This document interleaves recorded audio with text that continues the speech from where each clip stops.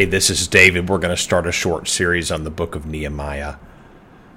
So Nehemiah was a cupbearer in the king's court during a time when those in Jerusalem were facing a desperate condition, a situation where they were incapable of turning things around on their own. They were vulnerable and they were afraid. Nehemiah was deeply affected by the plight of his countrymen. He mourned, he fasted, he prayed, he was focused on the need for some days. Then he actually shifts from concern to action. He asks God for favor as he prepares to act. And what happens next is nothing short of miraculous, but it's just the beginning of this incredible story. So, what is moving your heart today? What desperate condition are you facing that someone you care about is facing? Do you believe that God cares? Do you believe that He is able and willing to help? If yes, then we're almost there. We are concerned. We believe. Enough even to pray. But is that all there is for us?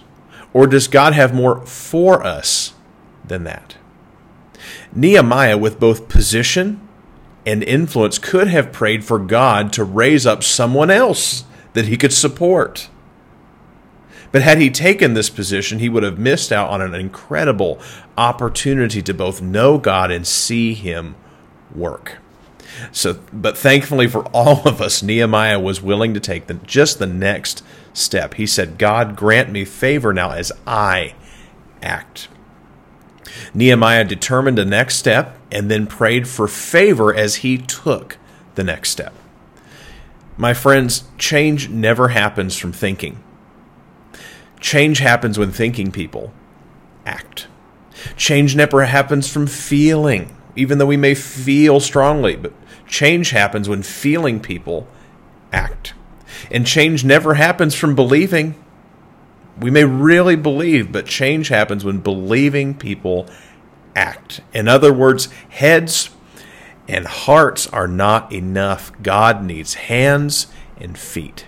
So the question for us today is this: are we ready to ask for favor? We are concerned. We believe, but are we yet ready to pray for favor as we act? Thanks.